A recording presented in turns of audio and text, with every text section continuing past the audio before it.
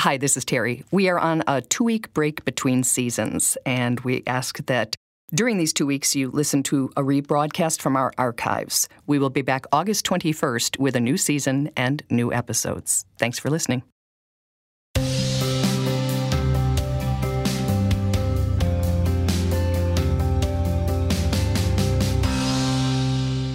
Hello, and thank you for joining us on Giving Voice to Depression. I'm Bridget. And I'm Terry. More than 350 million people worldwide suffer from depression, but you do not have to have it yourself to be affected by it. Its prevalence pretty much guarantees that someone you care about battles its darkness. This podcast tries to shine some light into that darkness. We're not experts, and we're not therapists. We're sisters and best friends who live with depression and are committed to encouraging healthy, healing conversations about mental illness. At the end of each season, we like to pause and take a moment not only to thank the people who shared their stories to help fight stigma and isolation, but to reflect on some of the lessons that we've learned from each. There is so much healing and comfort in hearing stories you relate to, told by people you relate to. And all of the podcasts that we're going to be talking about and summarizing in this edition, we want to thank the Charles E. Kubly Foundation for sponsoring. Thank you very much. We're going to start this review with the first 2 episodes in Season 3. They were The Power of Compassion and The Power of Empathy. It was an amazing and inspiring 2-part story of a young man, Johnny, who had left a psychiatric hospital and gone to a bridge in London to end his life. And Neil, who was a total stranger with no mental health training, happened to walk by, and he cared enough to stop. I don't know. There was something different about this guy, because he just... I don't know, he just listened in a way I hadn't been listened to before. And the first thing he said to me was, there's nothing to be embarrassed about. That's what he said. He said, no reason to be embarrassed or ashamed. Wow. And I'd never heard anyone say that before. And it was so powerful. It was so powerful. And and it made me talk. One thing I could tell, like he wasn't there for anybody's attention, you know, he was in his own world, you know. So then in part 2, we fast forward 6 years. Johnny, who's the man on the bridge, he's received treatment and he wants to share news of his recovery with Neil, the stranger who gave him hope. I realised I'm not alone, and I think that was a big thing for me, you know, talking. And I actually asked for help and said I do need therapy, and, you know, engaging with therapy and, you know, eventually taking meds as well. And when I really got back on track, that's when I decided to launch the campaign to find this guy. And I had absolutely no idea that this campaign was like viral, like on Twitter, on Facebook, on social media. It was trending around the world, but I hadn't seen it. I hadn't seen it. It was called the Find Mike campaign. So it was hashtag Find Mike. So he thought my name was Mike, which wasn't obviously the best start to the campaign. I just love that story, don't you, Bridget? Yes, and I love that wasn't the right name, and yet it was meant to be, and it happened. I do, too. And an amazing thing that happened after that aired is a woman on Twitter reached out and said that she had heard that story, and she said, I'm Johnny. I was over the rail. And she said she had never told anyone in her life.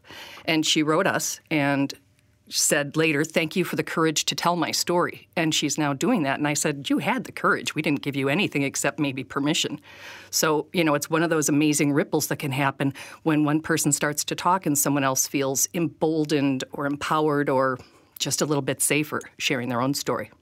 Absolutely. Permission is a lot. It is a lot. You know, it's a yes.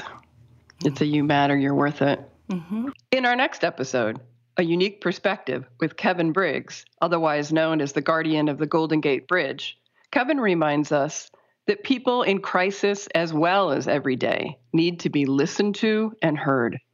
You know, I used to say it's like a cancer. We need medication to help. But really, it's more of like diabetes. Mm-hmm. It can be lifelong. And if we don't handle it, whether that's through therapy, drugs, whatever else, it can get worse. So don't be ashamed about it. If you are suffering, there is help out there. Sometimes it takes a while to get things right. And he was really clear, too, in sharing his own personal story, and that it took him a while to get things right because he himself has depression, which probably helps him to be more empathetic when he's talking to people on the bridge. Exactly. And he was honest enough to share with us, Terry, that at the beginning, he was even critical or judgmental of people with mental illness. Right. So he really he embraced it in a way that changed many people's lives. Indeed. And then the next episode was called College Depression. And we were honored to be asked to speak at an Active Minds National Conference in Washington, D.C. And while we were there, we met Justin. And he shared his story so that we could explore the prevalence of depression in college-aged people. We talked with Justin on his 23rd birthday. And he is, to use his words, like a different person than his younger, despondent self. And he wants anyone struggling to really take that in. He was in the bottom of that dark hole, and he's not anymore. Going from being 18, not wanting to see 19, to being 23, like, what can I do? What is my future going to look like? Mm-hmm. I hit the rock bottom. I know. I can't speak to what you're going through personally, but I get it. You can get better. I know it seems bad. I know it seems impossible. I've had those thoughts too. Mm-hmm. It's a long process, and it's a fight. It is, but it's worth it. It's worth it. And that reminder that, it doesn't feel like it when you're in it, but when you're lucky enough to be one step away from it, you can see that it ebbs and flows. It gets easier. Yep. It gets easier. In our next episode, which we called Building Your Recovery Brick by Brick, author Brent Williams shares his personal journey through depression and the darkness. He focuses on the importance of self-care and being kind to yourself as much as you can along the way. Depression is a wake-up call. You've got to listen and slowly, do the things that you need to do to get well. You've got to just make small gains and build. So I love the expression, build your recovery. Sort of just imagine you're building a brick wall. You need a lot of bricks and you need a good solid base, and you need to just go from there one brick at a time. And it can take a lot of bricks. Yes, and sometimes you need more than bricks. Yeah. You use whatever works. Whatever works. And there are, in addition to many factors in recovering from or managing your depression, there are many things that factor into a person's experience of it. And for Philip, race is one of them. So in the episode Black Mental Health Matters, Philip Roundtree, who we met at a mental health conference, he walked into the room with this huge smile and a T-shirt that said, "This is what depression looks like." And I said, I got to talk to this guy. The overall stigma of mental health is just universal. We're not supposed to talk, as a society, we're not supposed to talk about it. Your troubles are your troubles. You're supposed to deal with it. You're supposed to be strong. You're supposed to be resilient. You're supposed to be able to overcome and pull yourself up by the bootstraps. Me being a man, that's intensified. And then when we come and add me being a black man, it's to the point where at times it's just unbearable. There it is again, Terry. We need to talk. It does. It makes such a difference. Our next episode we called Depression, the Holidays, and Scrooge. And while it was recorded as a sort of holiday episode, having good boundaries and self-care is a year-round reality.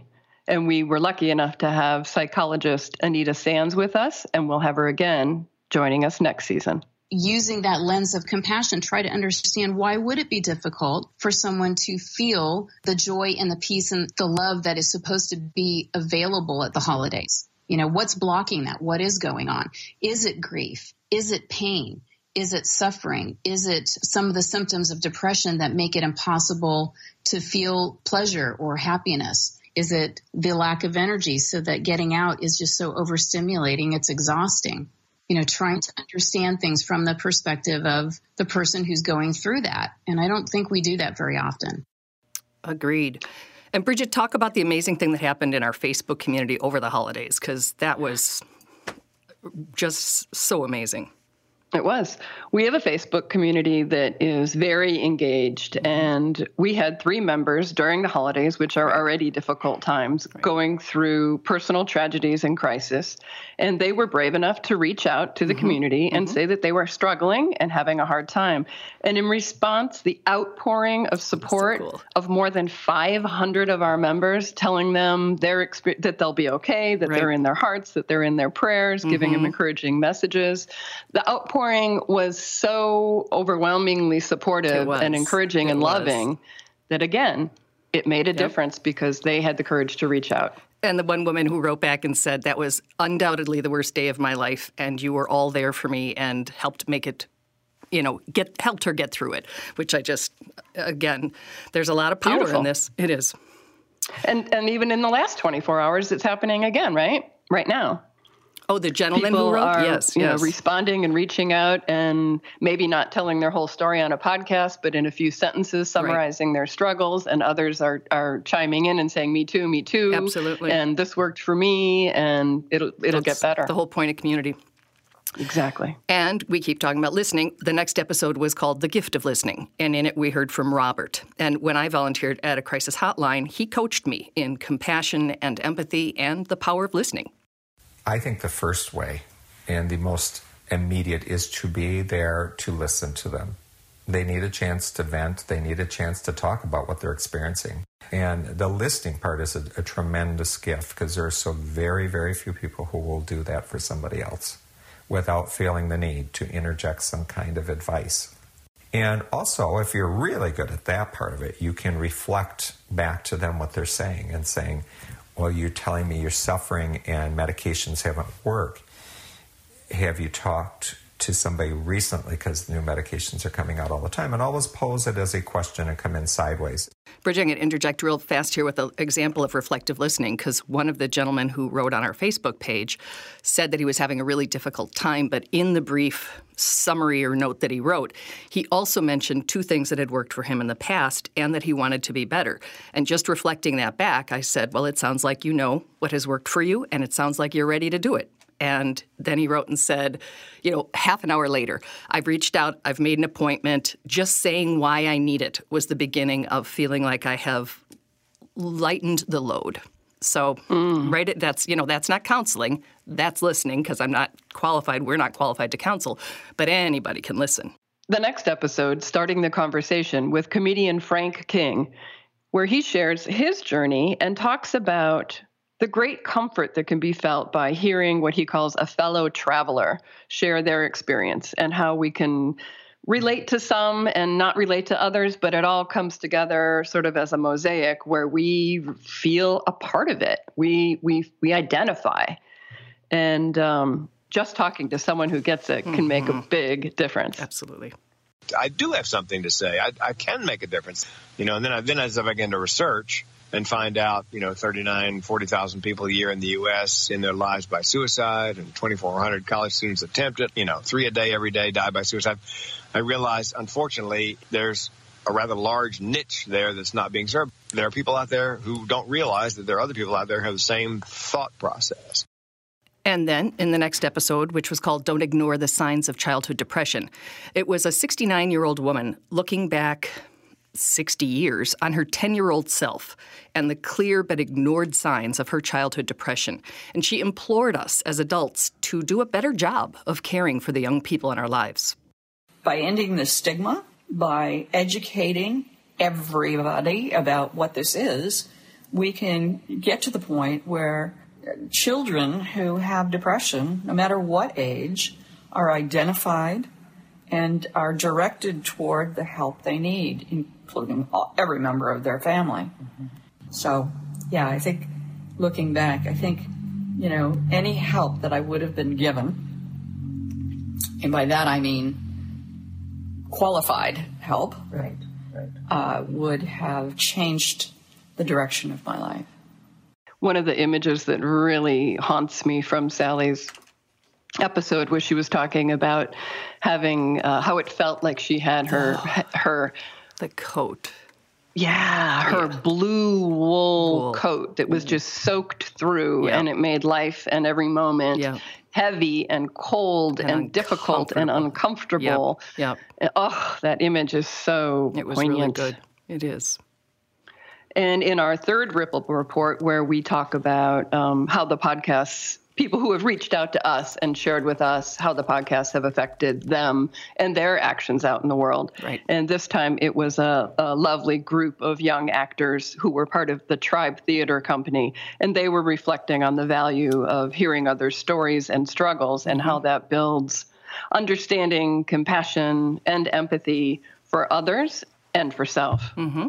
And they'll think, oh, I remember that play, and I remember that story, and I remember that it's okay to have these feelings that I might have, and that there are people out there that can relate to me and that I'm not alone. I feel like so often we have to like pretend that we're fine, right. And like for some reason we feel like we're not allowed to say how we're feeling. Like if we're feeling shitty, we feel like, you know, like not negative things. Yeah. And then for me, I know it becomes more about I'm feeling shitty and now I'm going to beat myself up for feeling shitty. Yeah. And so for me, hearing these stories is so empowering because everybody sharing their stories is saying like, no, there are times when I'm really not okay. And just like speaking to that is really giving it to the societal norm of feeling that we have to pretend that everything's okay. Yeah.